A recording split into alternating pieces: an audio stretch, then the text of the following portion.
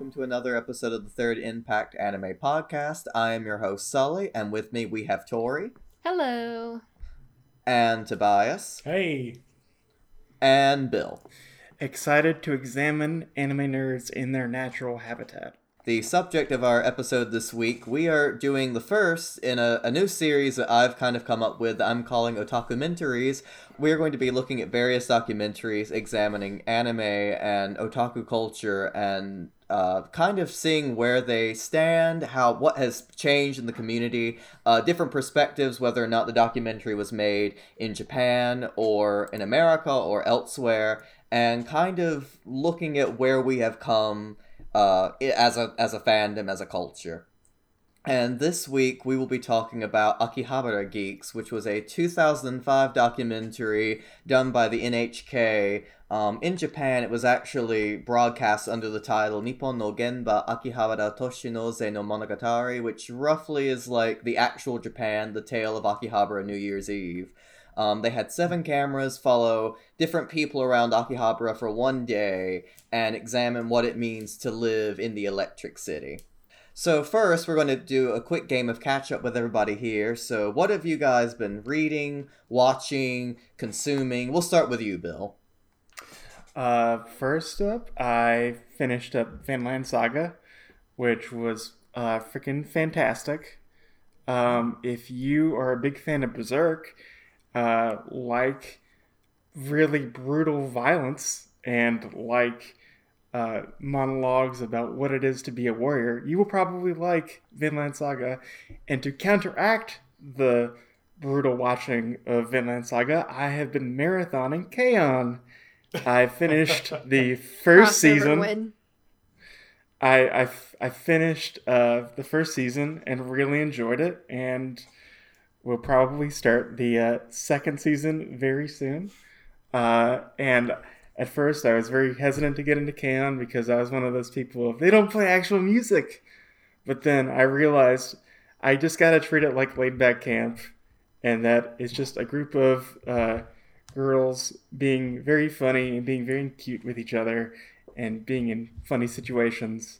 And that has got me to really enjoy the series. So yeah, I like the sharp contrast between the two that I've been watching. I recently got a full-time job, so I've been working 5 out of the 7 days a week. So that's fun. Other than that, I've just been utilizing the library, so I've still been on the train of as many books as I can get through in a month. And March just started. I thought I was going to finish this book a couple days ago, but I got my first book down for March, and it involves old-timey detectives, kind of like a Sherlock and Watson, who try to solve the mystery of the death of a ghost hunter. So right up my alley. Pretty funny. The characters are really likable. And there's a second book in the series, so I'm pretty excited to read that. It's called The Seance Society. Interesting. Let me ask you a question. Mm-hmm. And I feel like this is a terrible question for me to ask as someone who is literally in graduate school for literature. When do you find the time to read? When is your reading time? So when it is slow at work, I'll pull up the library app and read any ebooks that I have. Like, my manager's just totally chill with that. He's like, as long as your job's done, go ahead, I don't care. And I'll read on my lunch break. If I get to work early, I'll read in my car before I have to walk to work. And then before bed, and if I'm at a doctor's appointment. So I just try to get it in whenever I can. Usually when I have nothing else to do and I'm trying to kill time, I will read. But it is very difficult. And I feel like now I've been reading more than I have in quite a long time because I kind of forgot books existed. But I've just been trying to read whenever I can. So yeah, mostly I've been kind of doing something like that. I went back to the library and checked a few books out, since the beginning of the year. I've been much worse about actually finding the time to read as well. But pretty much like you said, it's just a matter of any time you normally would be on your phone doing nothing, just read instead. Yep, and I'm a very big what's the word I'm looking for? A very soapboxy person about like just mindlessly staring at the phone. So, you know, I'll take all the okay boomer comments afterwards, but I feel like instead of just mindlessly scrolling and making myself anxious or whatever, I'd rather just like read a book, question mark. But yeah, other than that, I just recently checked out the book for or that's the basis of the Netflix series You, and apparently it's really bad, and I'm so ready to read it. So that's all. See, I have been really trying to retrain myself for pleasure reading because I have to read several novels at once for class. Yeah. Like right now, I have to read 4 novels, and I finished one, and I've got halfway through the other. I haven't started the 3rd one, and the 4th one, I'm just like, I gotta hope I get to you in time. Sorry. I was gonna say you 3 are making me feel bad. I talk about anime I've been watching. Everyone else is reading books. No, that's okay.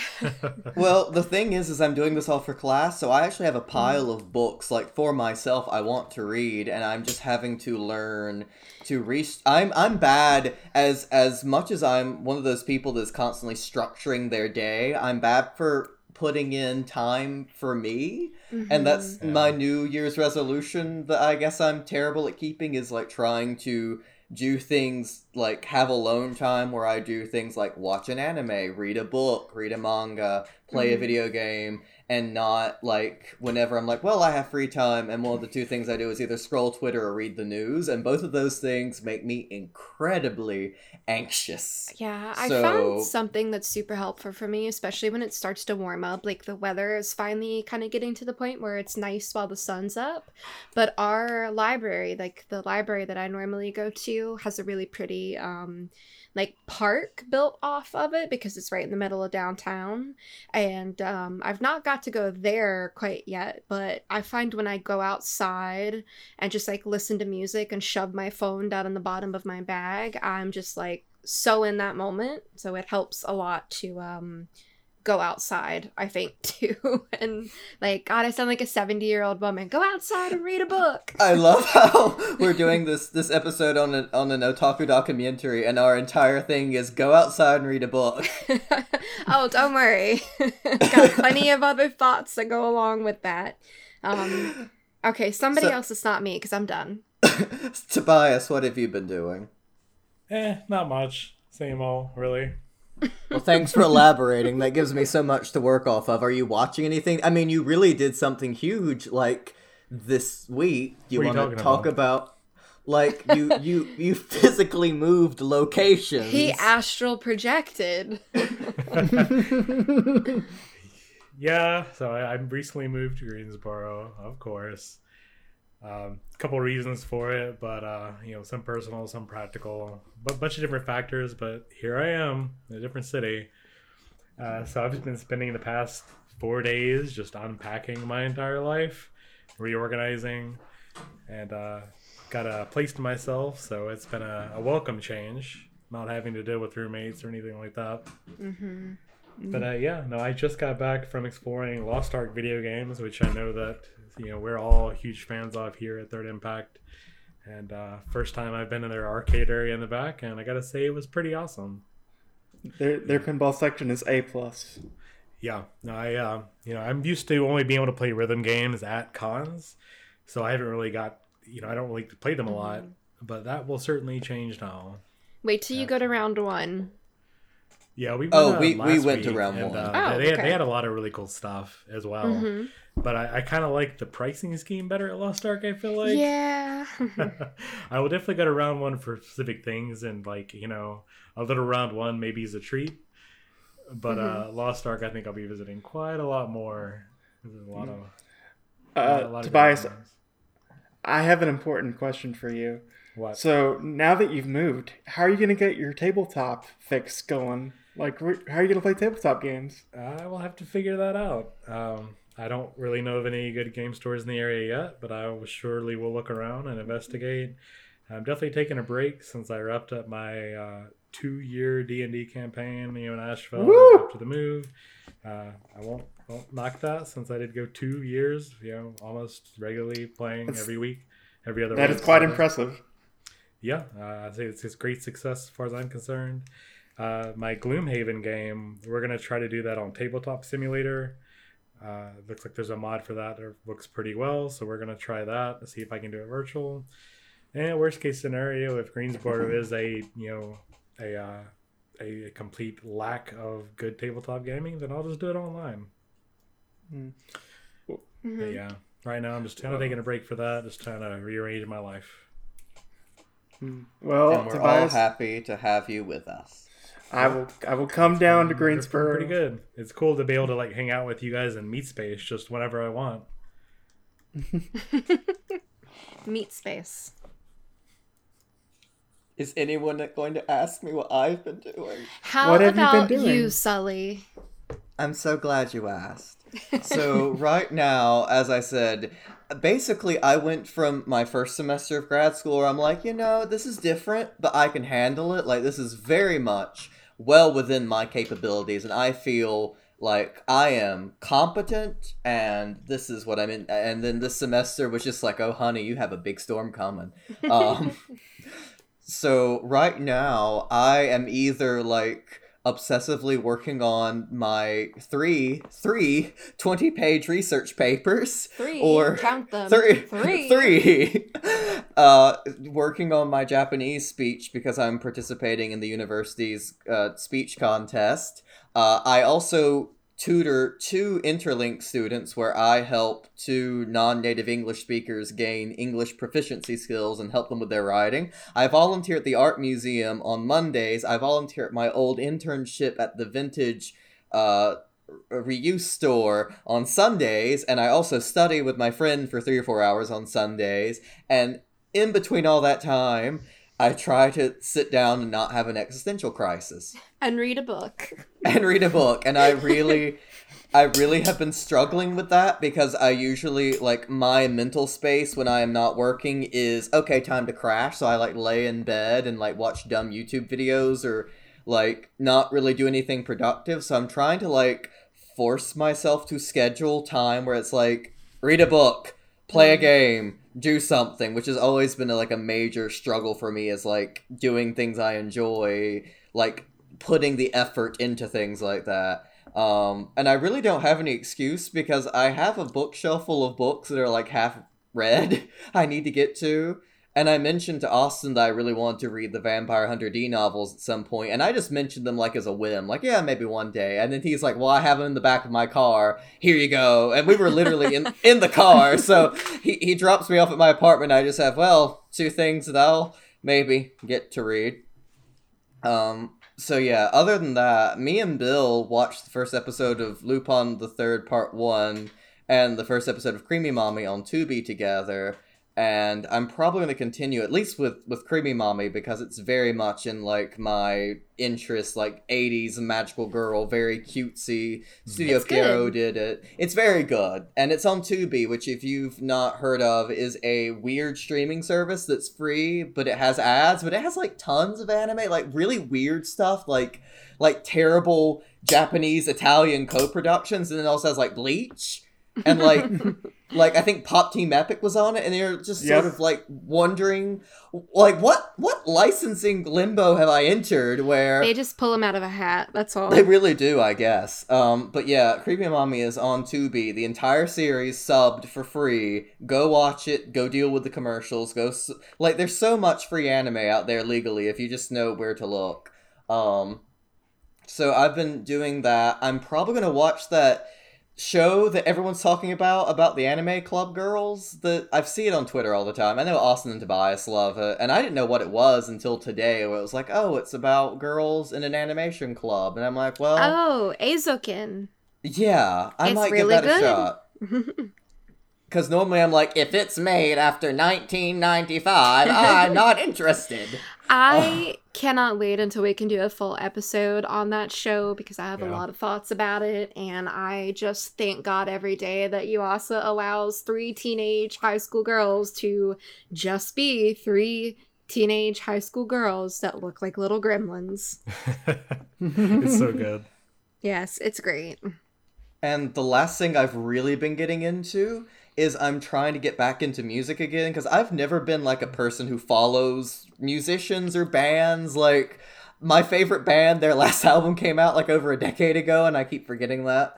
But I've really been getting into the Japanese band Queen Bee, who their lead singer Avu-chan did the Devilman Crybaby opening. They did the Dororo. Is there another row? I'm never sure. I we've covered that. They did the opening for that, and they are probably my new favorite thing.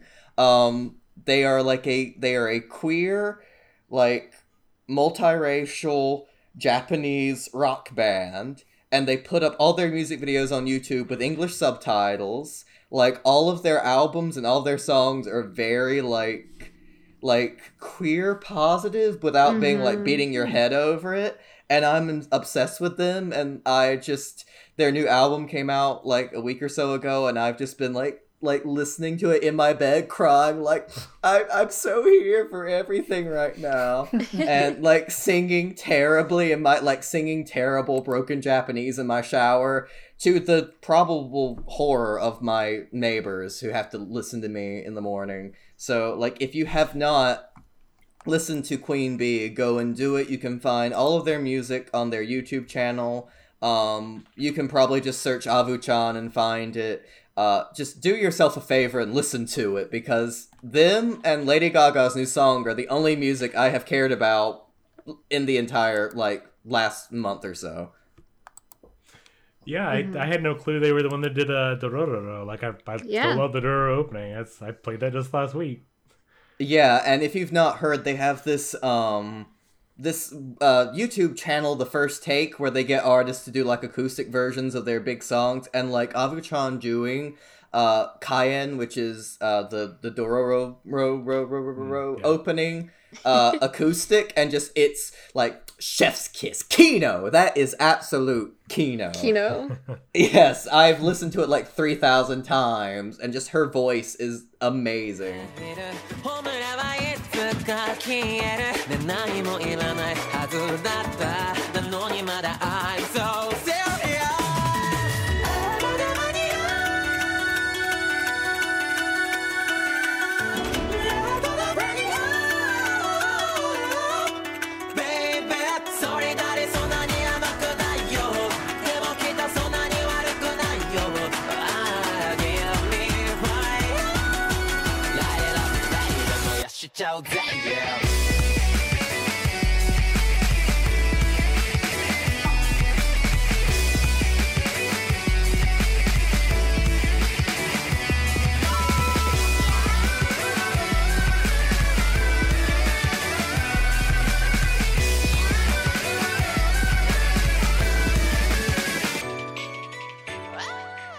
So, Akihabara Geeks is a 2005 documentary. It was shot in 2004 in Japan in Akihabara, and they had 7 cameras follow various people in Akihabara around to document their lives and who they are, why do they come to the city, what about it, what about this part of Tokyo draws them.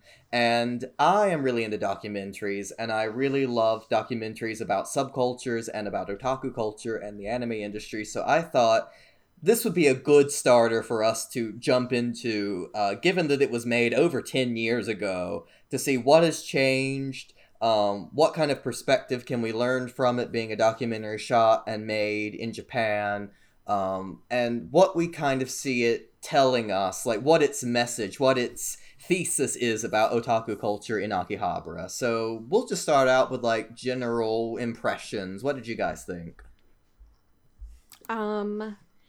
It was interesting. They had definitely an interesting selection of people. I think I would have liked to have seen, along with the maid, another woman who was more into traditional otaku culture, instead of just a woman that works at a maid cafe. Like, that sounds really negative, but I think it would have been interesting to see, like, some young woman going into like Mandarake and buying a bunch of Ikemen figures or something, like, this is my husband, versus just somebody at their job, even though that insight was really fun.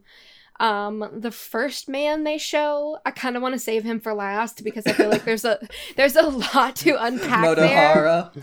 Yes, Motohara. There's a lot to unpack there. That was the section that I took the most notes on, honestly. The overclocker, Katsumi, I thought just all the segments with the overclockers were really wholesome. And we can talk about it more because they focused a lot on, like, if it weren't for me meeting these people, I wouldn't have stayed in this hobby. And they were very contrasting against the other young man because it was like, these are my friends, I'm hanging out with these people, like I go out to meet them, versus I sit in my room all day surrounded by the dead eyes of like 2D girls on my wall. And then freaking Ryukishi 07 is in there. And before I forget, I just want to talk about the fact that his mother moderates the online comments about his content. And I think that it's so cute. His parents are so supportive of him and are like happy to be there and to help him. And I also just really love Higurashi and like all the stuff he's created. So him talking about like the process of that and how Akiba kind of in the beginning started as like a creator's space versus kind of what it's evolved into now. Excuse me. And then the two older men that own the electronics parts store, the two separate stores, God, they were so wholesome. They were so sweet. This documentary is kind of balanced between, like, God, I really want to make you make your bed and eat a decent breakfast, and also, like, you're very pure and wholesome, and I wish you nothing but love and light in your life. Oh, absolutely. Other than that, I don't know. I feel like I'm going to go hardest on that one guy, and I know how that's going to come across, so please somebody else, like, say something. Well, to sort of jump off of that, I think the documentary as a whole does do a good job of showing how different generational gaps in nerd culture, otaku culture was in Japan, especially at this time. You've got the older crowd, the overclockers, and the actual like electronics nerds, which that's where a lot of this culture came from. But then we moved into anime, and then we had that post-bubble depression, the rise of the hikikomori, and the more anime-crazed otaku. That's when things changed from being more creative, proactive, to more sedimentary, more passive, more commercial, more just purchasing merchandise rather than making stuff in your space. And that's definitely something I've noticed in just independent research with anime fans, and that's the subcultures from the 80s into the late 90s and 2000s. So, I mean, yeah, we've got like the kid Motohara and that sort of anime obsessed subculture, and I mean, I'm glad they had it in there because that's part of it. Mm-hmm. But I do like the fact they did contrast it with Koichi, the shop owner, and that little boy that buys that little switch from him near the end and builds that. As an anime nerd myself, I've seen a lot of people talk about Akiba as being a very anime-centric culture. So I think it was interesting to see more of the electronic aficionado stuff here as well. I would definitely like to watch a documentary just on the overclocking culture. I would really enjoy that. Mm-hmm. And I feel like, correct me if I'm wrong, but there's nowhere really in the States where you can go and see kind of parts like that hanging up everywhere and like physically put your hands on them and look at them open. Like most stores here that sell computer parts, they're packaged and they're just like, if you even think about opening that, I'll kill you. Well, yeah. Am I the only old enough to remember Radio Shack? No, I remember Radio Shack. Yeah. I remember it, but I never went into it. I spent a lot of time in Radio Shack. I remember my freshman year of high school when I took computer science class, we learned a little bit of like how to use boards and various logic chips. And right around that time, I went to Radio Shack and was amazed in the back of all the drawers full of various little parts and doodads. And it's been kind of sad, even though I didn't really follow that at all, to kind of see that go away. The Radio Shacks are for the most part closed, and even the ones that aren't, if there's any that are still open, don't do that any longer. And of course, you can't do that at a Best Buy or something like that. You just got to get the the new gamer keyboard and gamer mouse and the Gamer the bed. Yeti. Well, Yeah.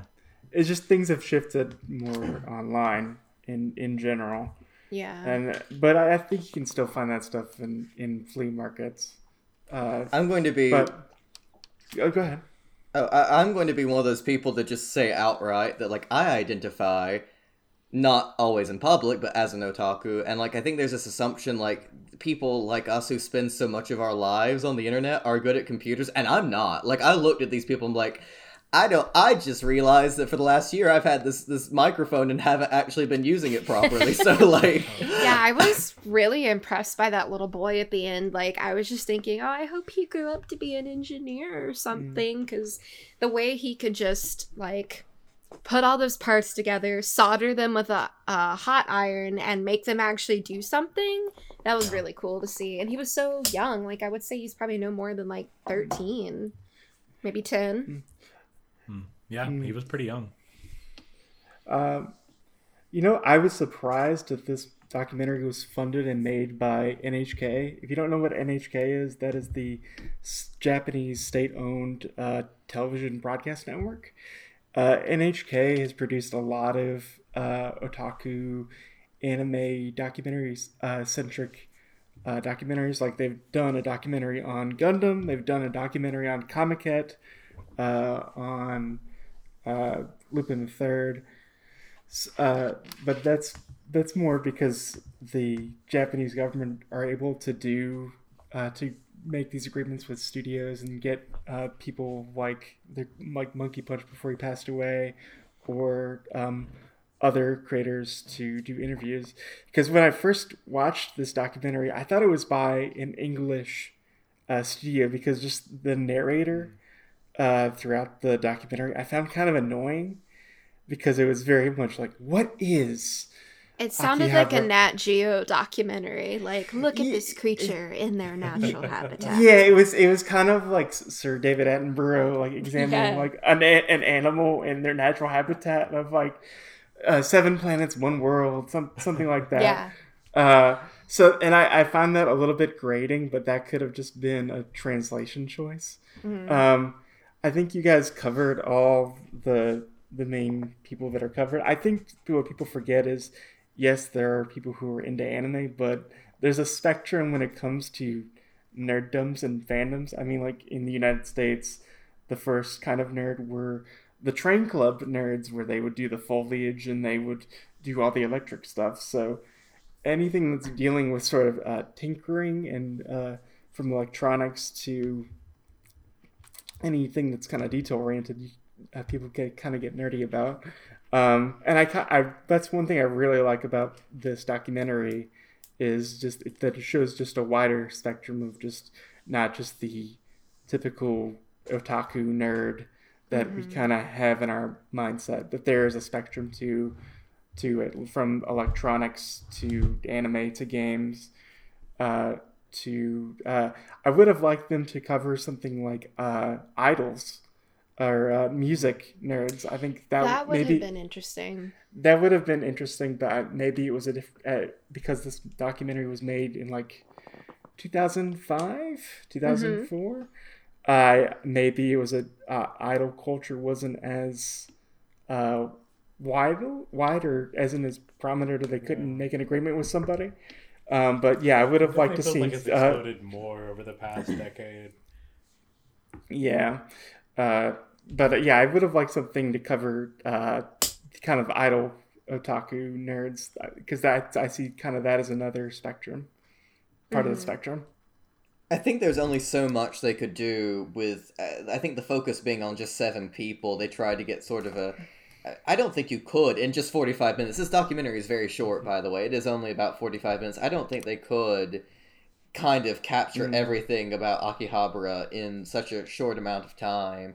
And I think, I don't know where the narration fits in the original, because what we watched was a like translation that had been brought over here and put on DVD a year later. So I don't know how the Japanese narrator would have sounded, if it would have had that sort of like Nat Geo David Attenborough sound, or if it would have done better, because they also, instead of just having subtitles for the people interviewed, they have people dub over them, which is very awkward.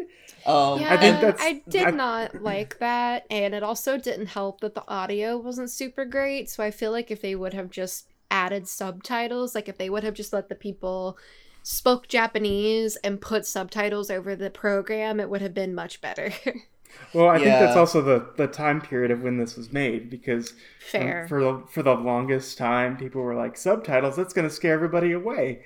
And even now, like with the recent win of Parasite, Parasite 2020. yeah, the first subtitled film to win Best Picture. Yeah. It takes a while for people to kind of get used to it, because we want to hear things in our natural language. And I think when they brought it over, they were thinking if we dub over everything, people will be more willing to watch this than subtitled. Yeah, that's fair. I mean, It's just kind of bad when the person speaking has a completely different inflection and sort of nuance to their voice than the person dubbing them over, and it kind of makes them sound like a cartoon character. It's really weird. I do not like the dubbing, and that's generally something I do not appreciate in right. documentary like, film, especially.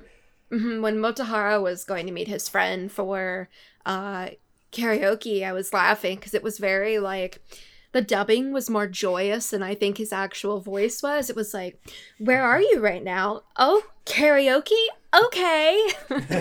And I'm like, no one talks like that. That's And like, then he, in Japanese, is like, "Oh, where are you? Karaoke? Okay." And it's Okay, just sort of very yeah. natural, and it's like, "Okay, let's go." let's go to karaoke. That's my demo reel. If I'm not in an anime by next year, I What's don't the want point? to. I don't want to jump on the Motohara like defense train at all, but I do love when they're like, "Do you have a girlfriend?" He's just like, "No, I don't want to talk about it." And they're like, "No, I don't want to talk about it." And they're like, "He's upset." I'm like, he doesn't seem that upset. I mean, yeah, he calm didn't. down. He didn't seem angry. He seemed just kind of annoyed. I will say he was very sharply dressed for that time. I loved his blazer. Yeah. Very, very sort of like Saturday Night Fever. Yeah, no, he looked like he just walked out of Yakuza. Maybe he did. That's the sequel documentary. Otaku Yakuza. And I wonder, like I said, I feel like we should save him for last because there's a lot to unpack, but like he just looked like a normal guy. Like he looked like he took care of himself, like, and things like that. So it is probably just for lack of trying. Like he's so enveloped in like, oh no, all my anime girl posters, everything's so perfect. How could I ever talk to a real person? I don't know. And that's one thing I mean, not to, we will save him for last, but one Yeah. thing I really want to talk about with him and kind of with all of these subjects is, despite the goofy narration and dubbing, the documentary itself, I would, go so far as to say probably in its original form, is relatively nuanced. As much as Yeah. Motohara is someone who has complicated issues, they're never like, look at this gross, disgusting nerd and laugh at him. It's like, this is a Yeah. complicated person who has issues, but also hope. Maybe we hope for the best for all of these people in the end. Exactly, and I feel like if this was something that had been made by us, it would have been like an MTV-esque thing where it was like trying to kind of gross you out with that person's lifestyle. Like, I mean, at the end of the day, he's not really doing anything problematic, I hope. Like, I mostly feel bad for him because, like, it doesn't seem like, other than his one friend, he's really making any human connections. But I feel like if this was, an American-based production, they'd be like, and children, don't be like this weirdo. You'll have no one to talk to except your body pillow that you spent $200 on. I mean, I don't feel like the documentary doesn't flat out have that angle, Yes. in a very American way. But I think, I mean, it definitely goes down that path. I don't believe for a second that the Motohara in reality is nearly as depressive as the one we see in the documentary. I'm sure he does, talk to more people than just his like one or two karaoke friends. But it definitely did sort of go with the angle, focus on the fact that he's obsessed with pretty girls, and Yeah. they made a point to show that he spent all that money on that body pillow. Yeah. And was wanting to spend twice as much on that one figure. So they were definitely going for a sensationalist angle with this guy. That may or may not be fair, but I mean, that's the point of the documentary, to show all these various subcultures. So, yeah. And also within Japan, like otaku type people aren't like they're not looked upon as good. They're looked down. They're looked down upon, like seen as like you're like we'd rather you be more productive with your life. Well, I would say that perception is changing, from a variety of factors influencing that. We have like the cool Japan, this constant marketing of Japan for tourists, and using anime, manga, video games, popular culture, technology as part of that. I think the term otaku has shifted, and I'm one of those people that thinks we need to kind of move past the negative connotation, because it's such a common thing. Like, oh, an American person calls himself an otaku, and then like, oh, that's a bad word in Japan. It's like, well, no, it's more complicated than that, and the term has evolved over time the same way terms here do. I think at the point when this documentary was made, yes, it would have, because again, 2005, it would have very much have been something embarrassing and stifling. But I think now the perception has changed, especially when you talk about productivity. Otaku are now seen as like, well, you can use that like obsessive manic interest into something productive. Like they can do something if we just sort of channel it. In some ways, is what I'm seeing a lot of articles talking about now. So I did some research a while back ago, and the whole reason that word ever got a negative connotation in the first place was because of a criminal who was kidnapping, assaulting, and killing little girls. And they happened to find adult material in his home portraying those exact acts, and they tried to pin like those things together, like as the causation of why he was doing that. And I mean, the guy obviously is already like bad anyway if he's gonna do things like that, but because of him identifying as an otaku, essentially, like people were describing him that way, that's where the negative connotation came from back in like the 90s, like the early 90s, late 80s. Right. This is really getting into like a huge discussion on the term, and I'm excited. I'm hoping to get my friend Lawrence on the podcast, because he literally did his doctoral thesis on otaku culture and like the history of the term. So, but yes, that is, and it is something where I think even before that, I think throughout human history, any kind of people who have been loners or have been eccentric, which I would think any person who is an otaku is at least slightly eccentric. I even count myself among that. Like, that has always been othered and out and put to the fringes. So I think no matter, it's sort of a damned if you do, damned if you don't thing. And before otaku, the term was maniac, and they kind of bring that up. And like, there's always been these shifting identities around technology, the consumption of popular media, the pursuit of hobbies that are seen as non-productive or as fringe or eccentric. I mean, even overclockers, who are fascinating people, and who, are otaku in the broad sense of the term, of people with obsessive interests. The things they are doing are not necessarily productive. I'm sure that something productive could be found in their research, in this obsessive need to create fast processing, obviously, but this hobby is something. It's not tennis. It's not, but I'm violin. sure there are tennis otaku. I mean, that's the thing is I'm of the belief that anyone who has an obsessive interest in something falls under the umbrella, and the otaku as a lone word here is anime fan, but in general, I would say that as a pan-cultural phenomenon, otaku is any person who has a deep, devoted interest to singular topics. Yeah, and I mean, I don't personally call myself that because I feel like instead of one whole thing, I'm very passionate about a lot of things, but I feel like back when you would hear this word 10 years ago, you would just imagine somebody like frothing over the mouth, like at the mouth over the sight of like anything anime, and that's all that person talked about. Like you knew a person like that in middle school where like they thought they were, I don't know, Sakura from Naruto in real life. And I now, hate to break it to you, but if you did not know someone like that in middle school, then you were it that was person in you. middle school.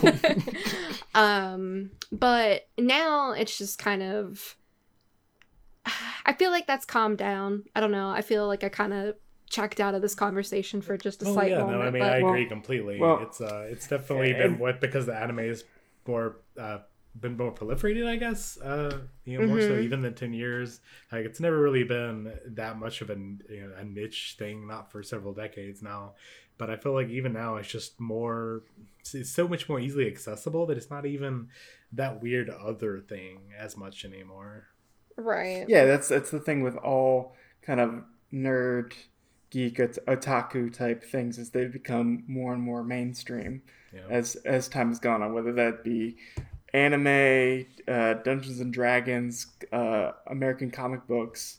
They've just become more because they've become more widely known. They've become more accessible and become more widely accepted by the general culture. Mm-hmm.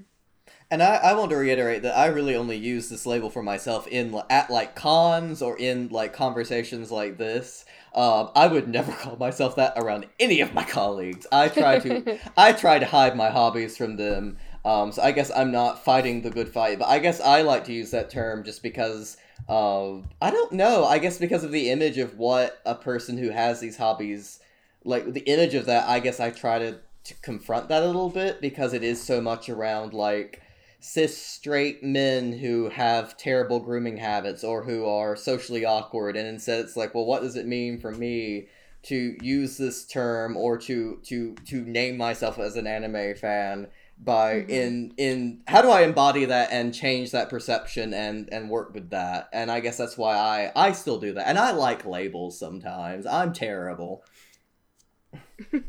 I am a soup can. Labels help you understand. I don't think there's inherently anything wrong with labels. Yeah. It's just like, but you are more than that. And I think that's where people fall into they're like, oh, if I have to call myself this, I must act this way. Well, or that way.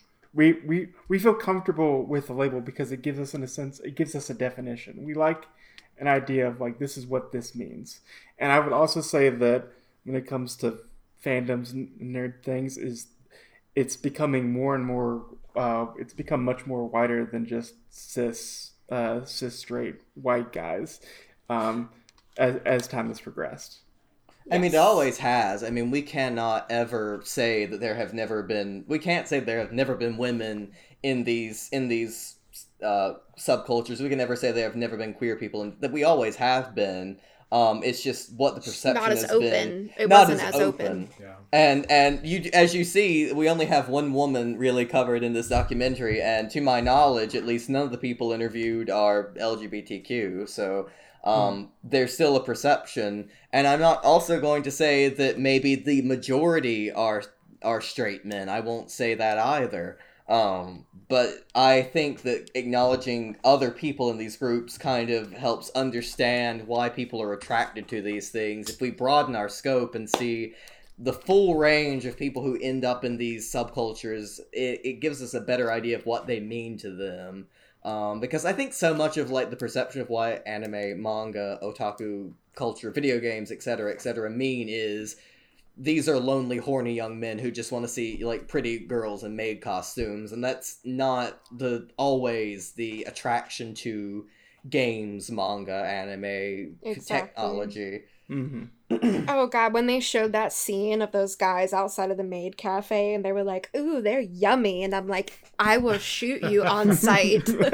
No one uses that to describe people in ever. Like, if I heard somebody say that to me, I'd be like, ooh, no. I wonder if that was just a bad transition of moe. That's what I was kind of getting, because yummy is it's kind of gross. Yeah, maybe. I couldn't hear the audio very well. So I do wonder, that's a very good point. But then they described it as like having a fetish for female characters, and I'm like, what are we talking about here? Because that's not really anything I've ever heard. Like, usually when people describe moe, and like you said, it's probably just a mistranslation thing, but it's just like, you think of characters and like character designs that are just too sweet to even process. Like overly cutesy. No, I mean, the word moe is just like that feeling of passion you get for looking at something. It could be cute, like innocent cute, or it could be more, something you're attracted to. It's definitely been more used as sort of a catch-all for, the doki doki feelings, I guess. And I've never heard it been translated as yummy, which was certainly creepy. It was that made me physically cringe. I was just like, oh no.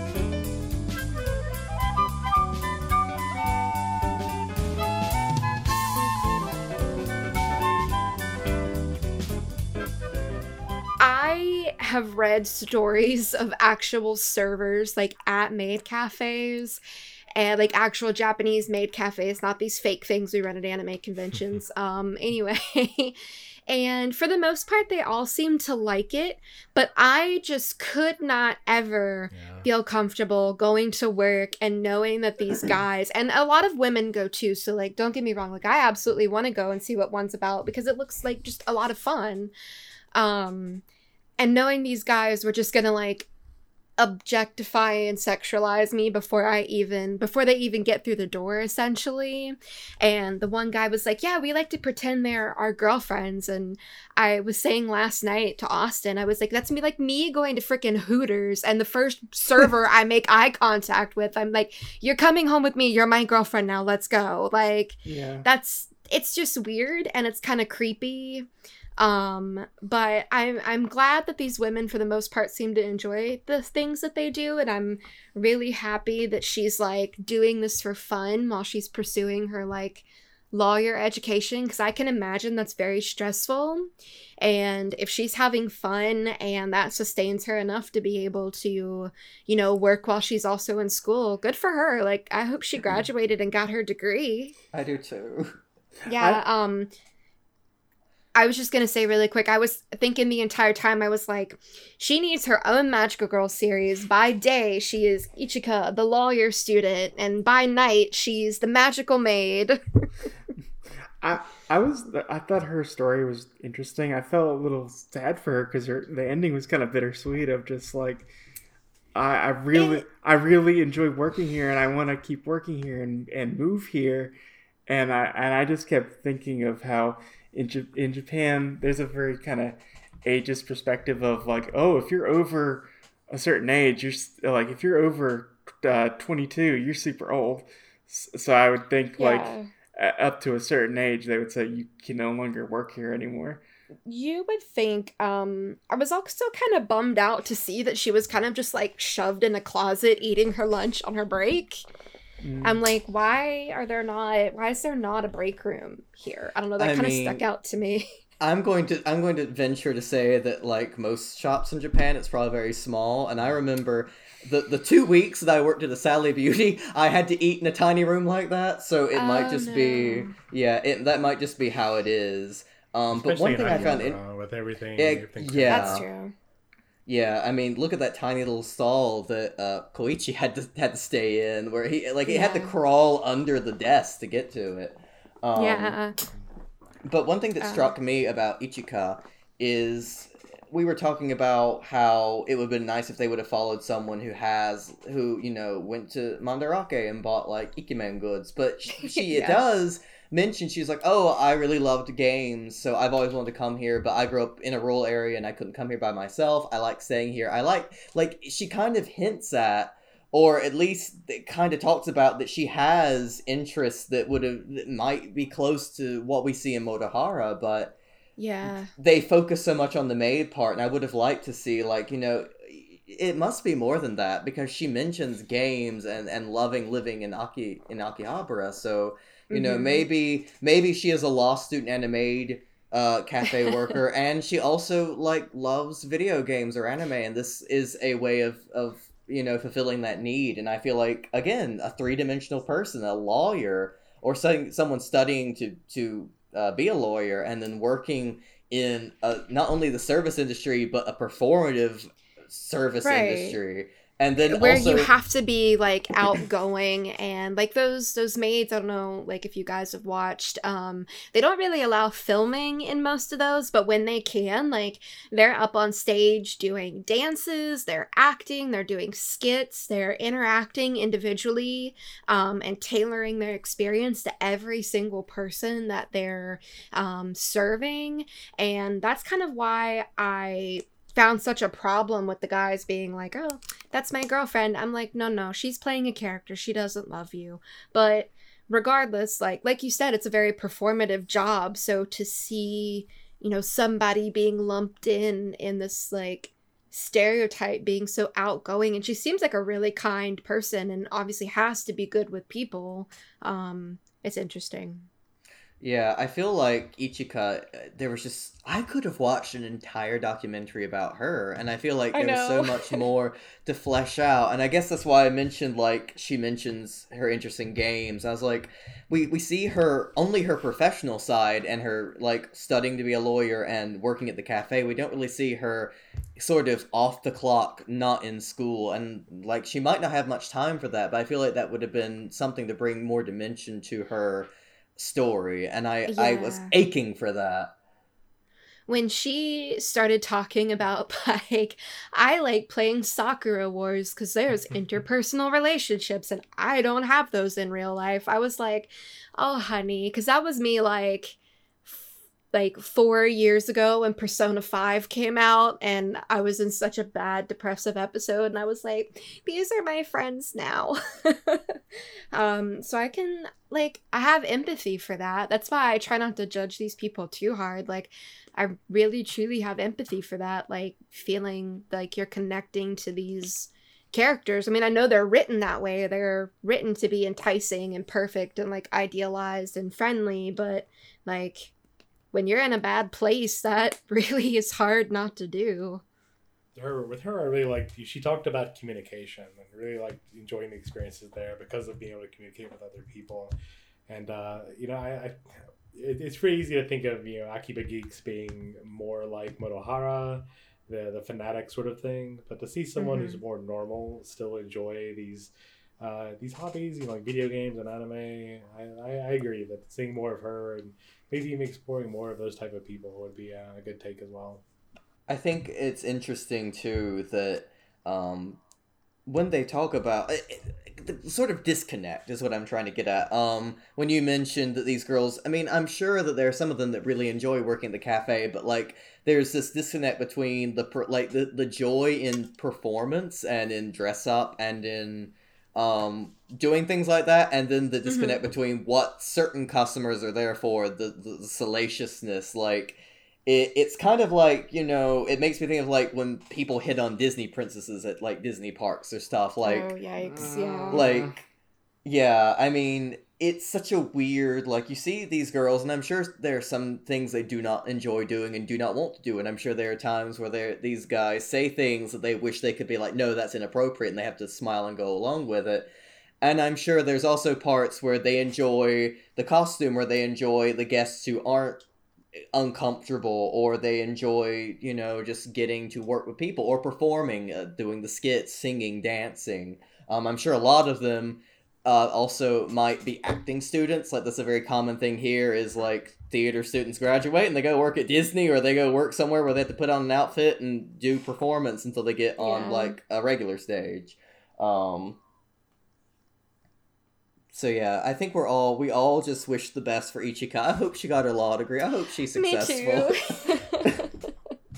I really want to know. I hope I hope all of her hard work paid off.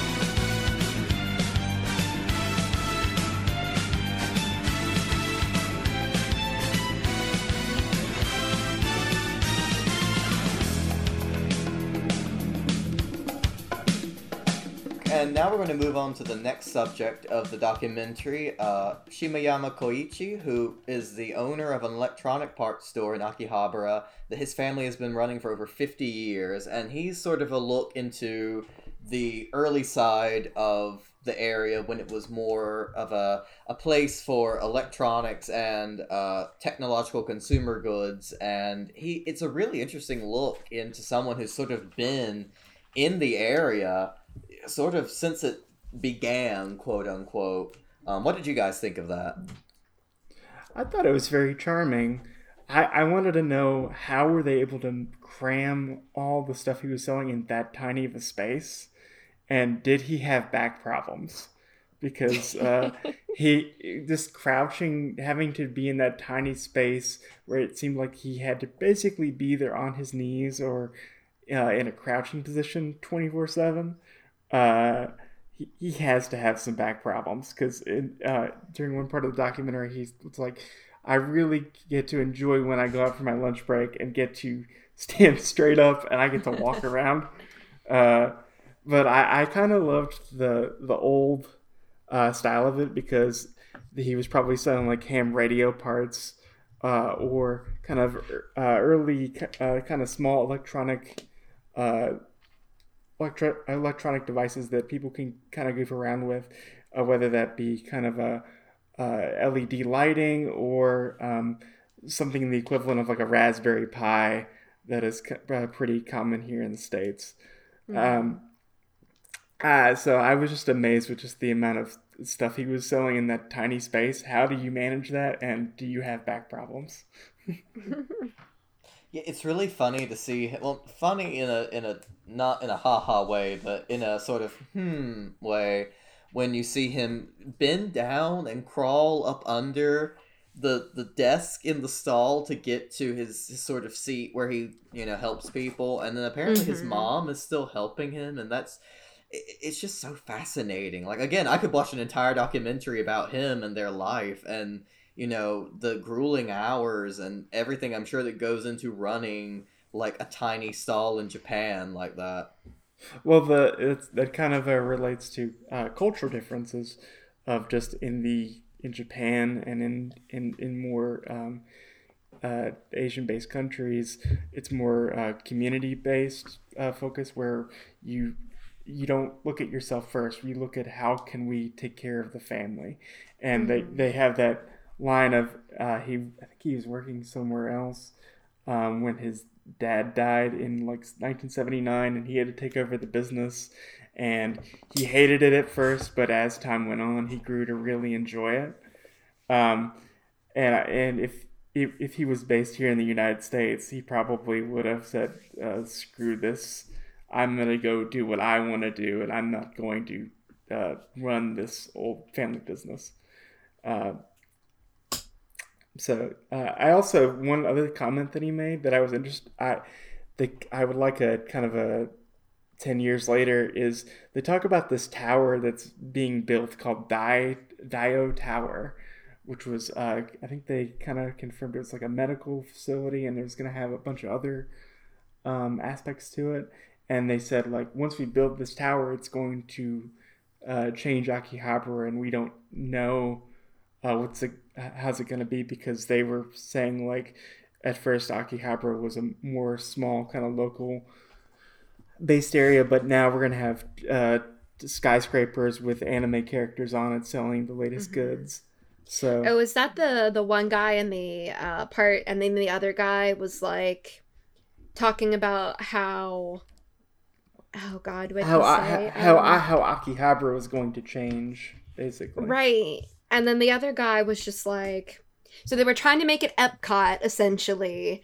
And then the other guy was like, we're not going to make this more women and family friendly because then nobody will show up. Oh, he's like the local mayor, part of like the council.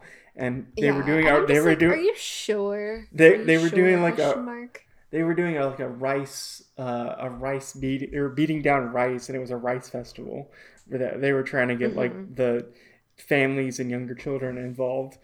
And I was a bit surprised by his comments because Akihabara for the longest time has been known as like a technology hub before kind of anime and manga took hold. So I was a bit surprised of him just complaining. I'm just, with all this anime and manga stuff, how are we ever going to get we're not going to get local community involved. It's just going to be dealing with all these people who are going to want anime, manga, and electronics. That was really kind of depressing. I really felt for them because it feels kind of like nerd gentrification. Yes. I mean, maybe it's just because I would be a tourist if I went to Japan, but if I were to go somewhere and see like traditional mochi pounding happening and them doing it and selling it, I would be fascinated. I would go and I'd check lose it my out. mind. I'd be like, Yeah. oh damn, this is the coolest thing I've ever seen.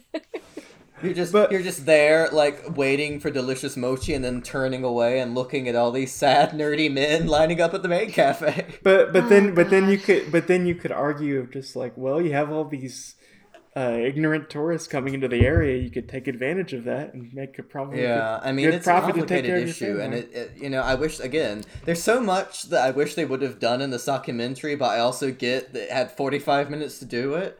I would have liked to have heard more from we don't even learn her name, the woman at the mochi pounding ceremony, because she's like, they only care about role-playing games and cafes, and, no one's actually sitting down and remembering what this area used to be like before it became Electric Town. Yeah, these damned kids and their anime. They need to go outside Okay, and read a boomer. book. And read a book. I loved how sweet that man seemed, like when the little boy and like the first little boy and his grandmother, I think, walked up and she was like, oh, he's doing this science project for 3rd grade, and like without skipping a beat, the shop owner was just like, oh yeah, you'll need this and this and that. Like he's done that a million times before. Like he looked very confident in what he was doing. So I wonder now to this day if that shop is still open. I think it said that he was maybe 40 or 50 something, so he would be a little up there, in his late 50s or early 60s, I guess, if he's still with us. It's such a dark thing to say. That's young for Japanese. Japanese typically have a long life. I mean, the voice of Luffy is like in her mid 60s. The voice of Goku's in her 80s. Lord. Protect her at all costs.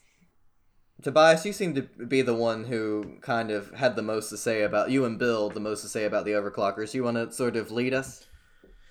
Yeah, so with this one in particular, I don't know if overclocking still is much a part of the hobby for gamers as it was in the past or has been in the past, but it's simply just breaking the instructions used for your CPU so it runs faster, but also a lot more hot. So it's kind of a something you have to pay more attention to how the system runs. It's kind of a brief overview of what that is. So here we have this this hobby where they're pushing it to the limit to see they can get the world record for the best processing speed. And you look at your computer, it's just this box is sitting there that maybe if you're fancy, you've got some RGB lights or whatever. But to see the computers that they've got here, it's just a very different beast. A bunch of parts sort of cobbled together. They've got a funnel they're pouring liquid nitrogen into and dry ice into, praying that it doesn't crash completely and give them the blue screen of death. So it's kind of interesting to see this behemoth they've created out of computer parts, all for being able to run a single, render as fast as possible. And when you look at the render, the little video they play as we watch, it looks pretty basic. It's definitely something like PS2 era graphics now, but again, just sort of trying to do it the best they had at the time. And you can sort of see the processors they use. I think I saw a copyright date of 2001 on one. So it's certainly dated technology at this point. But just to see how enthused they were with this, again, not to bring it back to like the anime nerds, but to see them more passively invested in their hobbies versus these guys that have built these creations and are just pushing to get the world record and sort of struggling against each other and fighting against each other. It was kind of refreshing in that aspect. Mm-hmm. I thought it was funny that he was dealing with computer parts, because when I think of Japan, I don't at the time I would think, because of spatial reasons, that dealing with computers would be a very small niche hobby, because if you think about it, it's 2004, 2005. This is before tablets. This is before laptops became as commonplace. Yeah. And so you're dealing with more a desktop type setup, which in Japan I would think would be kind of tough with a lack of space you would have, and also just being that using a PC for something like gaming wasn't as common at the time. It makes me kind of think of like the whole drift racing thing in Japan, where you got these, these Hondas that are sort of tricked out specifically for racing, and they've got all these weird modifications. It's kind of like that, but nerdy as hell. Mm-hmm. I was gonna say this is probably one of my favorite segments. One of my favorite segments of the documentary. I did not know what an overclocker was until I watched this. And I wonder if that's still a thing people do, because our computer parts and like even our phones are way more advanced now. So I wonder, I guess modern day equivalent is like people speedrunning games. But just seeing those guys go and buy all those parts and get joy out of just doing something so simple with each other. I kind of feel that way about like why I switched over into building model kits now, because I feel like when I put my money into it, I'm getting my money back, because I have to take the time to put it together, and it's like not just unboxing a figure and putting it on my shelf as decor and then it just sits there, and nothing wrong with that, but it's all about the journey, not just the destination. Right. And I loved how they focused on all those guys getting together, like I mentioned earlier, because I think that's fun when people are into the same thing you are, and being able to kind of compare and contrast what you've learned and find new tips and how to get things done faster. Make a podcast about it. Like, for instance, with my model kits, like I've joined a couple Facebook groups, and like I get really proud whenever I've done these like really baby entry level things, and I'm like, hey, look at this is only the third or fourth one I've ever built. How do I do XYZ? And I expected all these people building like 1,000-piece Gundams to be like, wow, your baby, and make fun of me. But instead, people are like, oh, that's great, that looks good. And I had 2 or 3 people message me to be like, if you're having trouble with this, you should try this next time. And I feel like that's what this whole space and idea of like otakudom and like fandom and things in general should be, is people like coming together and being social and making it fun and making it a good place, and like just fun and good, and not some kind of self-created fantasy, because that's really not healthy. And I also love how they made it a point to show this guy had a wife and like had just gotten married not that long ago, and his wife was like, I don't understand, but he enjoys it, so that's fine. And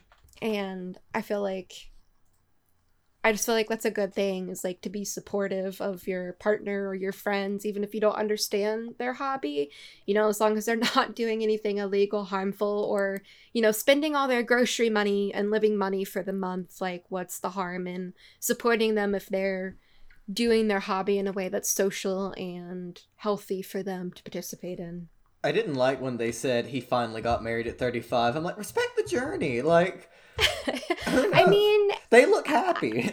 They do look very happy, and I thought it was really cool that she was a violinist, and she looked like a very like I have my stuff together type of woman. And I don't know, though. I think I don't think that's necessarily a bad thing to point out, because I feel like some people, if they're not married by like 25, they're like, oh my god, my life's ruined and no one's ever gonna marry me now because I'm old and blah blah blah. So I didn't necessarily take that as a bad thing, but I guess I could see how that would be read that way. Didn't they say that's that? how I kind of felt. The narration was kind of, because I don't know, the lady who narrates the documentary just sounds so fed up Shady? being there. Very shady. That's a good way of putting it. I'm not sure if it was like, if in the original it was neutral, like, oh, he got married at 35, not too long ago, to his wife as a violinist, as opposed to he got married at 35. At 35. He's an ancient man, and this woman begrudgingly married him. I imagine the Japanese narration is very, like, matter-of-fact and straight to the point, whereas, like, yeah, this, like, British lady is just like, these weirdos. This man got married at 35. She sounded like Brina Palencia, who's an American voice actress, but I looked it up. It's not her, but it sounds just like Brina Palencia. But yeah, just again, that narrator was very annoying, very David Attenborough. Like, what is the Far East Orientalism? Just kind of annoying. But back to our overclocker. I like you said, Tori. I liked that he had his hobby, but it seemed like he had other aspects about his life, whether that be his marriage or hanging out with friends and just enjoying the same things and just kind of being more outgoing. Mm-hmm. He seems very balanced. Like, he's not letting it completely consume his life. Like, he's active enough in it to, want to get this done, want to keep his record, wants to beat his record and, like, buy these parts and everything. But he seems like whenever his wife's like, okay, honey, let's go out to dinner, he's like, okay, that's fine. Yeah. They were very charming. Mm-hmm. And I think it's interesting that she is a violinist, because that's something that takes a lot of time and dedication too, especially at a professional level. So it kind of shows that, they're different, but like personalities, find each other. Yeah. I wonder if he ever goes while she's practicing the violin and is like, I don't know what you're doing, but I support you the same way she does. I love and support you, yes. What is this brown thing? I don't understand. How do you overclock this? How do you overclock this? You play the Orange Blossom special.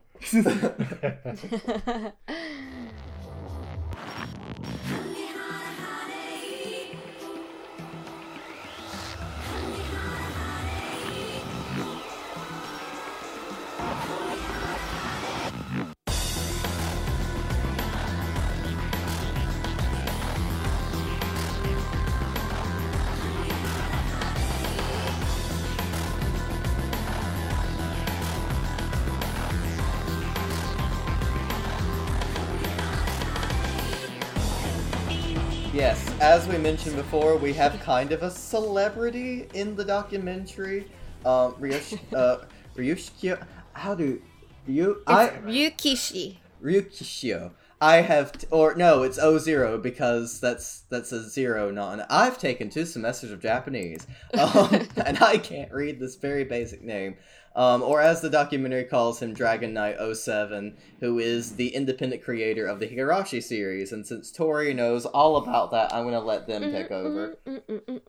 Anyway, so I started reading through the comments before I watched this, and someone was like, oh my god, the Higurashi guy. That's the Higurashi guy. Why is the Higurashi guy here?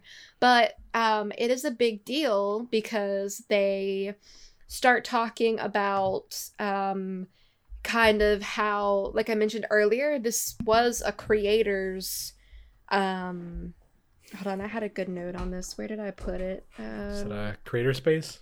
Maker space? Yeah, like maker's creator space, and he put his first game together basically all by himself with a little bit of help from his family. He did the art, he did the music, he did the writing, the graphics. He published it himself, and it kind of just blew up. His game before that was not as successful. But it was really cool seeing like the vintage Higurashi like advertisements and like the art books and the manga and things like that. And he's a very fascinating guy, and he talked about how at the beginning of his life, like his dad was into ham radios. I think that was a very popular thing back then in Japan. I can't remember if it was ham radios or something else. And he said, yeah, my dad made me wait outside until he was done because he just told me that I got in the way. He banned video games and was not allowed to play them. So seeing that kind of contrast between like not being allowed to having several successful games, which his family helps him in, like his mom moderates his comments, like I mentioned earlier, which is precious. His dad, I believe, helps him write, and his dad was talking about how I went from being like, no games, to researching how much gas it would take to blow up a classroom. And his brother, I believe, did something as well, but I forgot to... He's a programmer. Yes, thank you. His brother is the programmer for the games, and just kind of seeing them work together is very sweet and very wholesome. And I enjoy that very much. And they kind of delved into Comic-Con as well, and seeing more about, people coming together, bringing all this fan work in. And from the people I know who have been to Comic-Con and continuously go to Comic-Con, it's very scary. There's thousands and thousands of people, shoulder to shoulder traffic, barely moving. Stuff sells out before you can even make it to the tables, etc., etc. But I think the idea of one giant artist alley, essentially, versus going to a convention with just upcharged imported goods is really exciting. And I think it would help.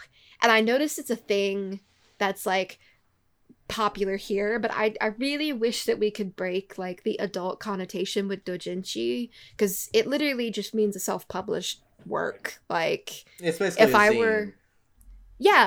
were to like self-publish a book right now, that would be considered a doujin. Like the Toho like rearrange albums where fans will like take a character song, put lyrics to it, change the composition, like those albums are doujin. And I don't know, I wish we could kind of come away from that, but I don't know, the idea of a giant like artist alley sounds so intriguing. I would like to see this man do more interviews, because apparently he doesn't do a lot. So the fact that they got him for this documentary because he was kind of a big deal at the time was really fun. But yeah, I don't know, it just made me so happy to see how his family's perspective had changed over the years too, as the culture in the area changed, to help their son pretty much like make a name for himself and be successful. They probably also saw the paycheck he got from the sales of the first game, and said like, "Oh, this is where the real money's at. Why don't we get in on this business?" I think it was interesting too, because this came out before the anime for Higurashi. Yeah, right before the anime. To the point where they don't even call it Higurashi in this translation; they call it Cicada Season. Yes. Like I had no clue about this guy. I've only seen the first season of the anime, but then as soon as they mentioned, he made a game called Cicada Season, and then they show the the art, the very basic, at least compared to the anime art. It's like oh okay, this is gonna be an interesting documentary. Yeah. Also, fun fact: his pen name's actually inspired by Final Fantasy. Really? Yes. Ryukishi is the term for dragoon, and dragoon. Okay. 7 is a word pun for Lena, which is something to do with Final Fantasy V. Yeah, that's the one that focuses on all the job systems. People love it, the mechanics of it. Lena is a character. Oh yeah, Lena, yeah. So maybe what is that, like Rei Nana maybe? Yeah, Rei Nana so Lena. Yeah. Interesting. I didn't know that. I just thought he was one of those people that was like, well, this sounds cool. But yeah, I don't know. It's like, I feel like if you put your passion into doing things, like, people can also receive enjoyment from those things. Because I mean, I really like the writing of Higurashi. I think it's a great story. You know, some of his other works, I'm just like, okay, these are fine. But I think it's cool for him to have been so passionate with like what he was doing to push to make his own thing. Also, buy Higurashi on Steam, # not sponsored. And get hyped for that Higurashi Oh god, yeah. anime, the remake of anime that's coming soon. Yup, hopefully it's good and not like that one OVA. Hopefully it'll have a better dub. But yeah, to kind of backtrack a bit, talking about like the comic head and doujinshi culture, I think that's very interesting. I'm glad that it was talked about to some degree here. You've got, you know, like this, you've got Zune and Toho, which are, these are all things that sort of debuted at Comic Head. You've got these people that work on anime and illustrators that have their own booths at Comic Head as well, selling their own fan works. So it's, when we think of artist alleys here, it's never really the draw exactly for these events in the same way that Comic Head is specifically. And because our cons are so scattered throughout this very large country of ours, it's hard to find one that's the must go to event like Comic Head. So I think that is something that I do miss in our events. I would love to go to Comic Head, but like you mentioned, wall to wall traffic seems a little too much. And it's crazy to me how like these local, I mean, I'm sure they come from all over to go, but like these artists and these like writers, novelists even, because that's how a lot of like light novels get their start, is from Comic Head. But like they get such a following that's really wild to me. Like, you know, you go to the artist alley and you might see one or two artists that have a crap ton of online followers, but it's not like a huge chunk of what makes up the artist alley versus Comic Hit, where you know there's multiple people with hundreds of thousands of followers for their work. Comic Head is one of those things I would love to do once in my life to say that I've done it, but much like San Diego Comic-Con, I did it, I've said that I've done it, and I do not know if I would be able to do it again because it was so much. Yeah, I love it in theory, but not in practice. Yes. I kind of like our small little dog and pony show anime cons where I can go, and maybe there's one or two artists where I know them online, and then the rest is like, chill. Yeah. But I think it's very important to point out, support artists. Oh, absolutely. You know, you're paying twice as much for all that crap in the dealer's room. You could at least support a small local vendor in their wares. I always kind of appreciate the artists I see here that do zines and sell zines at their table, rather than just prints. You know, you can get a print of whatever the anime du jour of the season is and whatever waifu you want, which is, you see that everywhere. And I mean, that's not like their character. Their styles, you know, may be good, and if I feel like I appreciate that character, I'll buy. But I think what's really interesting is to see the original stuff, like zines or more stuff that's sort of out there compared to what we normally see. And I think that's something that Comic Head excels in, where you're not really buying prints like an artist alley, you're buying books themselves, or various things like Higurashi, this guy's fan-made game. And even now, we've entered an age where people have, like, giveaways. And so, like, they're almost like going to, like, an Ichiban Kuji or something. Like, oh, if you buy this book and you're, like, the 100th customer, or you're the first 10 customers, you will get, like, a keychain I had made, too, or something like that. It's wild. It's so wild to go into an artist alley now, and it's full of the stuff that looks like it could be professionally made.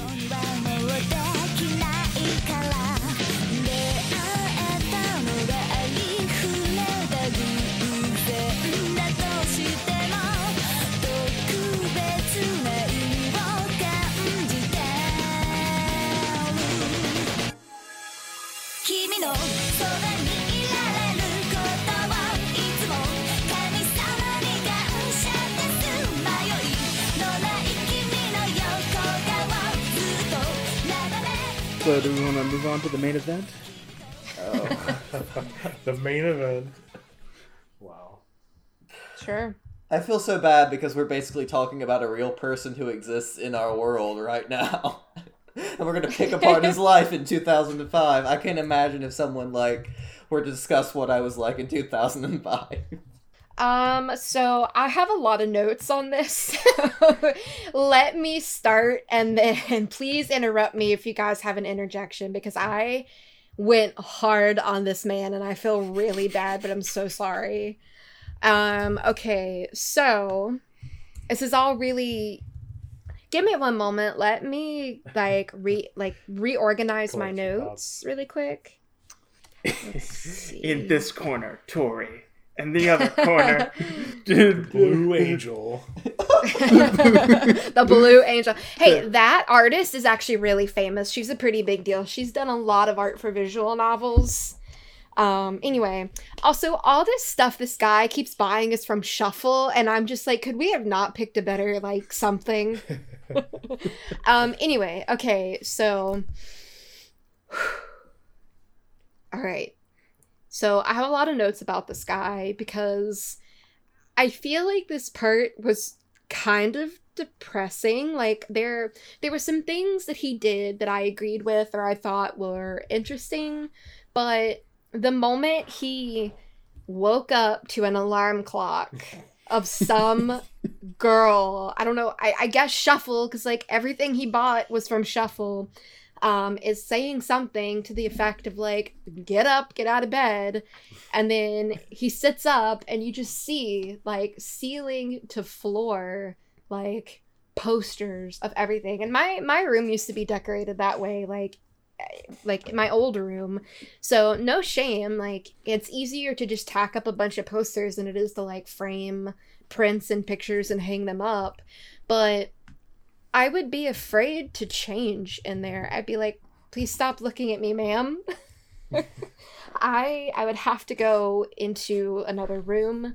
I feel like this guy has just put himself in so much of a bubble of, like, a fantasy world, and like I said before, it shows him talking to a few other people, but I would be interested to see who else he interacts with. And from what I could see, like, everything he had hanging on his wall that I recognized was either a harem, slice of life, romance, something. So shows where, you know, the main character is obviously, like, the best thing ever, and, like, every girl's flinging herself at him when he's really probably not that great of a person. And I feel like there's a lot to unpack with that alone. Tori, was there any things from, like, key visual novels? Because based on what I saw on the wall, they all looked like key visual novel art. They did. Not that I could recognize, and I've seen pretty much everything they've, like, the anime adaptations of everything they've done, so I'm really not quite sure. Something was like, what was that one called? We Without Wings. I looked into that one, and that's another, like, visual novel adaptation that is basically just a harem. I've never heard of it. I googled it. It doesn't look great. There's also, like, multiple instances in that of, like, obviously young characters being put into, like, children characters being put into very, like, not great situations. So I'm just anyway, that's neither here nor there. But I know Sully said something earlier about the guy getting kind of annoyed when the interviewer was asking him about having a real girlfriend, and he was like, don't worry about it. But then later on, he makes the comment of, like, I'm gonna find a real live girlfriend, like she's some kind of specimen. And I'm sure it's just, like, a translation thing, but and I just kept thinking, like, you know, he looks like a young man that relatively takes care of himself and dresses nice, so I'm sure if he tried, like, it's not... If he went outside and read a book. If he went outside and read a book and stopped, like, praying to anime girl posters, like, it would be fine. And they show the stuff of him going into like a secondhand store, and he's looking at the figure of the character from Shuffle, which he spends almost $300 on, and that was back in 2005 money. But when he was looking at that figure, he was doing things that I do whenever I pick up a figure at an anime convention, and I'm like, oh, the paint job looks really good on this one compared to the other one, and I really like how these details are sculpted, and this artist put a lot of effort and I think really captured the personality of this character well. Like, if I'm going to spend money on something like that, that's just going to sit on my shelf forever as a dust collector. Like, why wouldn't I want it to look good? But then he goes into another shop and spends like another $300 on a body pillow from Shuffle. And there's nothing wrong with that. I think, like, budgeting out money. Like, I have some figurines on my shelf that are pretty expensive, but those did not come at the cost of me being like, I can't eat this month, or I can't put gas in my car. Even if there's a really good deal on a piece that I want to put into my collection, if I feel like I cannot feasibly spend the money on it, I'm not gonna do it. It's gonna be there. I can buy it later. And then he makes a comment. He's like, honestly, I'm a little embarrassed of my hobby. And my note just says, then stop, go home, don't buy weird things. But like, I can kind of relate to that too. Like, 10 years ago when people were still bullying people for liking anime, because it wasn't such a mainstream thing now. Like, if I was going into certain places and I was wearing an anime shirt, I would like zip up my jacket or try not to talk to people. Like, I can kind of understand that. But obviously it's much, much different now. There's that shock of recognition. Yeah. Do you guys want to interject anything? Because I still have 2 more paragraphs. You're forgetting my favorite bit from the narrator is that they say that his money he needs to spend for living expenses is only 850 yen a month. Dollars. They convert it to dollars. $850 a month. Yes. Which seems kind of insanely low. Yeah, where he lives. Right, and I would imagine he lives in the city because his living space looks really small. Yeah, like there's the caveat of like, yeah, it's a very small living space, and also they had that really like grim line that made me where they said he only spends $4 on food. Yeah, and I'm just like, how? And I wonder if that's a day, a week, or whatever. Like, I'd imagine a day, but I could not imagine. It's mentioned that he spends $4 a day on food. Okay, thank you. Like, I know convenience store food there is on a completely different level. Like, it's cheap, it's filling, it's pretty much good for you. But I cannot imagine what kind of, like, nutrition you're getting on only $4 a day. That's, like, maybe a protein shake. Yeah. I mean, in the documentary, we see him just eating sort of, like, prepackaged bread. Yeah, and I'm just thinking, I love food. There's no way. Like, I don't understand. Like, I would rather go out and eat than have, like, a dumb figure on my shelf. Yeah, the United States equivalent would be like, I can to pay for my anime habit, I can only get, like, one McDonald's hamburger a day. One sausage and cheese egg McMuffin a day. Yeah, and that would be my diet, which just sounds horrible. Yeah, exactly. Like, you're just not getting, like, that's not healthy, essentially. But it's like the equivalent of, like, I can't afford my house payment this month because I bought too much cocaine. Like, I just don't see how it's not healthy to prioritize those things. But I feel like at the same time, we've all been there. Like, when we first started going to conventions, like, we'd blow all of our money on Friday and then have no money to eat and no money to get home. Like, but as you get older, it's just like, you realize that item, unless it's like a super limited edition something, and if you don't buy it now, it's going to be like 800 times more on eBay. Like, don't worry about it. You'll probably find it online cheaper. I don't and I'll also see I was just gonna say, I don't see the reasoning in foregoing basic human needs so you can buy a piece of merchandise. It's just not good. Yeah, and the one other I thing feel like I don't know if you're gonna mention this in your other like 5 pages of notes, but it does bring it back later where he talks about why he got into this to begin with. Yes, that's actually my next paragraph. So maybe we'll wait to go into that. Yeah. Just took into account if you're like, well, I can't eat today because I gotta go buy a bunch of crack. I gotta go buy Blue Angel. I mean, you gotta go in the back alley and get that figure from my dealer. God. But I guess to kind of, that is what it is. He certainly has an unhealthy addiction to this. It's an unhealthy coping mechanism, yeah. Exactly.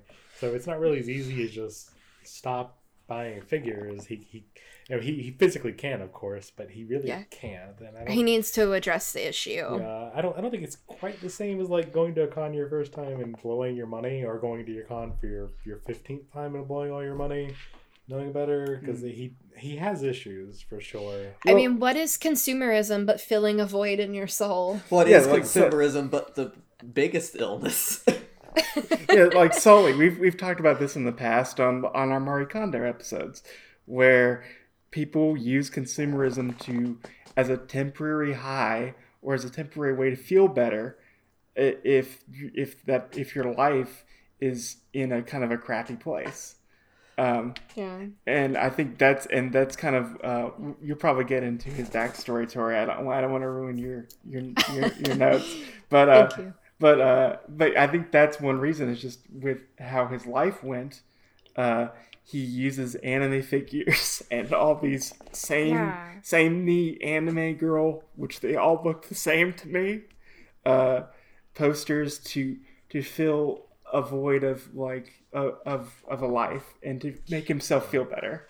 Right. And before I just want to preface with there's nothing wrong with seeing a character from anything. It doesn't have to be anime. It could be books or like a live action television show, and saying, me personally, I think it's really cool that Mob from Mob Psycho, every day tries to be a better person. And, maybe that's something I could do in my life too. But there's a difference between escapism and finding a trait that you would like to have in yourself and kind of executing that. All right. But to go into his background, he talked very much about having a dysfunctional family. He was feeling very suicidal, so his family became religious, and he tried to turn to religion to sort of alleviate his problems. And I'm not judging that. Plenty of people do that. But he says that he sees this illustration called Blue Angel, and it basically saved him from being suicidal. And you kind of want to laugh at that, but it also, I think, is not to armchair therapist, but it just, you can tell that there are deeper issues there that are not being addressed. Yeah. And at first I thought it was going to be one of those things how our generation, we're oh, Animal Crossing cured my depression, cleared my skin, and I no longer have joint pain.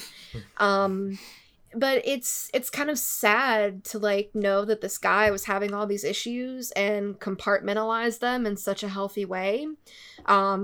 I think it's fine to sort of have that image as a stepping stone. He was oh, it was a sign from an angel to make my life better. And I'm oh, that's kind of cute. And, doing whatever it takes to sort of rise above those issues. And he was talking about how he wanted to live a life of pure love and create his own works of art so he could kind of help people get through their rough times. And I was you know what? You might not be going about this in the best way, but I think what you're doing is a very thoughtful and sort of noble thing. You had a bad life, so you want to make sure people don't have to go through that alone. That's sweet.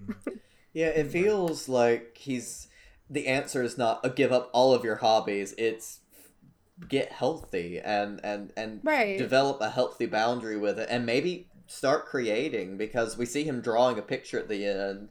and talking to his friends saying, "Oh, I want you to do the music," and I just keep thinking, it's like, you could be like Dragon Knight 07. You could do that. You can Right. be this, but I feel like you're holding yourself back with all of this obsessive consumption of idolization of of these shuffle fake characters. merchandise. Of shuffle. And it's like, of course these characters are appealing. I said they're meant to be written that way. They're meant to be like the idealized form of a woman. Nobody's gonna be that way. That's why Rei Ayanami exists as a character, to show people, you don't want this. And just to kind of end it, that's why I was so, like, overjoyed about the Overclocker segment. It's just such a good contrast between, like, this guy who sits in his room, or just people who shut in and put all their stock and, like, energy into having these fake and fantasy relationships with fictional characters in, like, a completely unironic way. Your 2D waifu isn't real, and even if she was, she wouldn't love you anyway. It's fine. I think it's fine to have traits that you like in a character that you would like in a partner in real life, like somebody that's kind or caring or artistic or whatever. Like, even in friends, like, of course everybody wants, like, kind and caring friends, but I think expecting anyone you'd have any kind of IRL relationship with, whether it be romantic or platonic, to be some fake anime character personality, or just go along with whatever you say or want them to do, without any kind of like every relationship's gonna have, like, disagreements and growth. Like, that's, without those things, it's boring. Like, you might as well just have made a robot. Like, your partner and your friends, they're not people for you to control in, like, some idealized world. And I feel like it has kind of progressively gotten worse. Like, you'll go online and you'll see comments from men being like, 3D women are disgusting and 2D is the only way to go. And, like, that's discouraging. Like, that's discouraging for a lot of people, and that's unhealthy. And I wish those people would get help. Like, interpersonal relationships are meant to be rewarding. And I feel like, like, to go back to Ichika, like, she talked about that a lot. She was like, I was lacking interpersonal relationships, and to have those in a game, even in a game, were rewarding. And I think just having real relationships, whether friendships, romantic, whatever, it's rewarding. Like, you can't hold hands with a drawing at the end of the day unless you're really good at Photoshop. And that's all my notes about this young man, and I hope he's doing well. So if anybody has anything to add, please go ahead, because I just went off. I was just going to say, kind of going back to what I said before, I had the sort of shock of recognition because I live in a one-room apartment, and I have a room full... I mean, all of you have been in my room. It's full of anime crap. And I was just like, oh god, am I about to look at myself? But it's this sort of... Like you said, he's just so sort of divorced from reality. I don't even necessarily think reality. I mean, there's that, but I think he's just so divorced from, like, meaningful human connection. And I think that's what he needs. And I don't want to say that people can't have their life changed by media or changed for the better by any media, but there's a sort of healthy relationship with that I think is the problem. And I really do hope he... Like, here's the thing, is, like, this documentary, again, it doesn't make me, like, want to recoil away from him and think, oh, I'm terrified, I'm horrified that such a person exists in this world. I really am left thinking, I hope that in the 10 years plus since this documentary aired, that you're... It's been 15. Yes, I really hope... And he was 20, so he's almost 40. I hope he's in a better place. I hope he's happy and healthy. I hope that his creative energy went to something fulfilling. Like, I want everyone in this documentary to have a happy ending, and we really don't get endings with them. No, when he said the thing about the dysfunctional family, I was like, oh damn, I realized why I used to watch so much media with, like, good, happy, healthy families. So... Yeah. I think the choice of his fixation is very unfortunate. Yes. I think the main thing is the unhealthy coping mechanism. So it really comes down to the complete lack of focus on mental health in Japan. You know, for as bad as it is in America, it's 100 times worse in Japan, where you're just expected to go with the flow and be normal. And if you're not, you're ostracized, and you have to find whatever coping mechanism you can in that. I don't think he's really I don't think he's really lacking in human connection. He does have friends. He does go out, you know, he does see people and hangs out with people. It's more so that this is the thing that he's fixated on because of, you know, his trauma. And he really can't quit because it is an addiction. He might as well be a drug. It would be if, you know, he were in America, because that what gives him pleasure. And it's certainly not healthy, you know, at all, of course. It just happens to be a very embarrassing, you know, the subject of that fixation here. So I hope, you know, if nothing else, you know, if he does want to stick with you know, Bishoujo, then that's all fine. But, you know, he should move on to, like we talked about, creating new work or doing something with that rather than just, you know, buy product, consume product continuously to a degree that is unhealthy, both for his, you know, his relationships, his mental health, and his wallet. That also makes me wonder, because it's like he does go out to go buy stuff and whatnot, but because of his total fixation on his 2D relationships, the possibility of like stunted ability and stunted growth to engage in social interaction, which I would think if he stayed that way 10 years later, then it would be very tough for him to have a relationship outside of his otaku friendships, and to kind of go beyond that and have the kind of social skills to be out there in the world and not just be a shut-in. And I think the other thing too is, Harms, like you were saying, Tori, is the entire fixation of 2D characters. It makes people think that a relationship is just a physical attraction and surface level personality, when relationships are much more complex than that.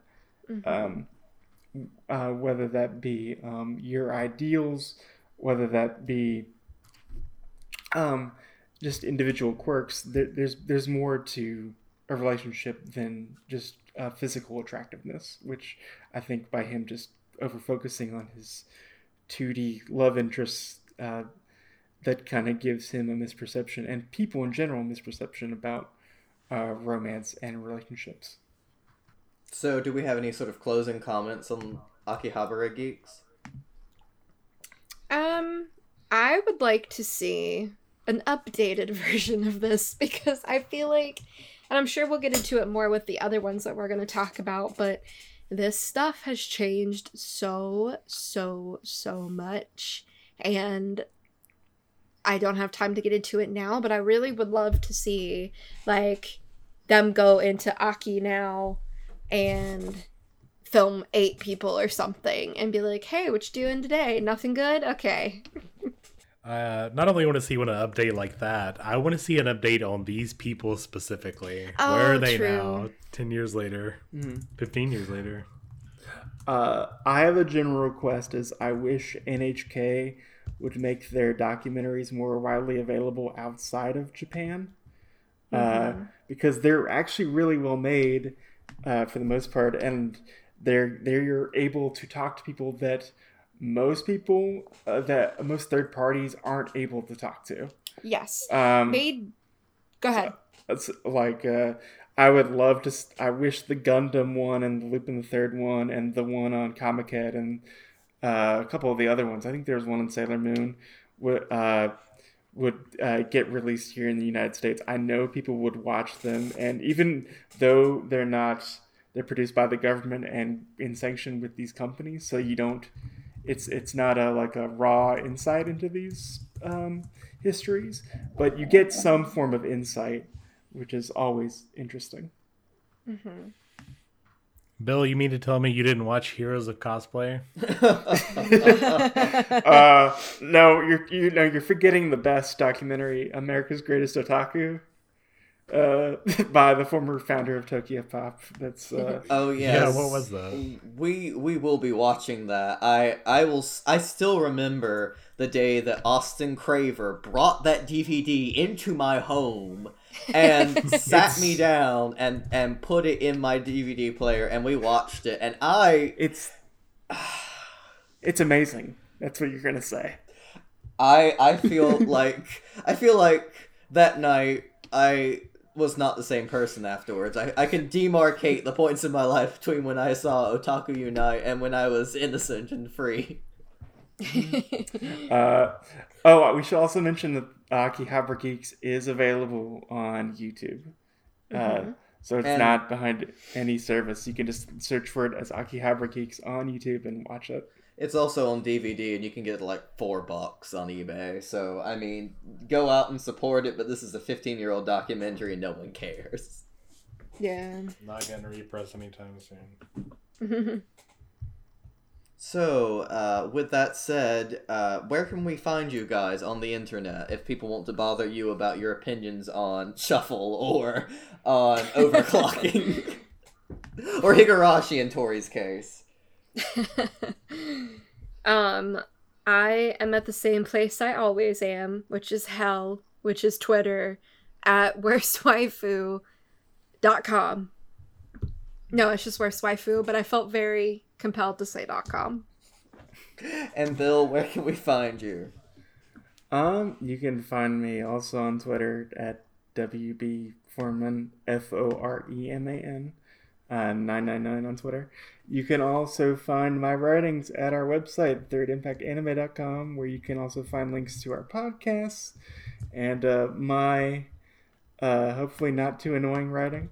I'm hoping, but I'm saying this so that way I can get it done, is I'm working on getting through anthology anime works, and so I'm going to probably be starting to do anthology anime reviews on our website. So first up is going to be the Animatrix, which Studio 4C and Madhouse worked on with Shitoro Watanabe of Cowboy Bebop fame. So that review hopefully will be up on our website when this episode comes out.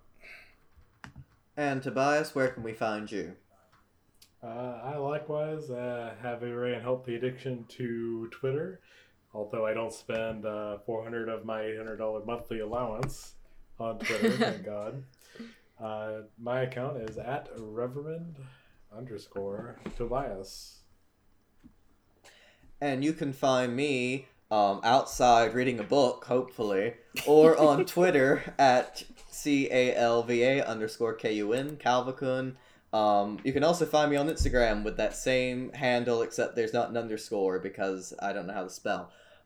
So with that, we're going to call it an episode, guys. This has been the Third Impact Anime Podcast. Go outside and read a book. Go outside and read a book. That's what the shirts for this year are gonna say. Yes. I really wish I was outside reading a book right now.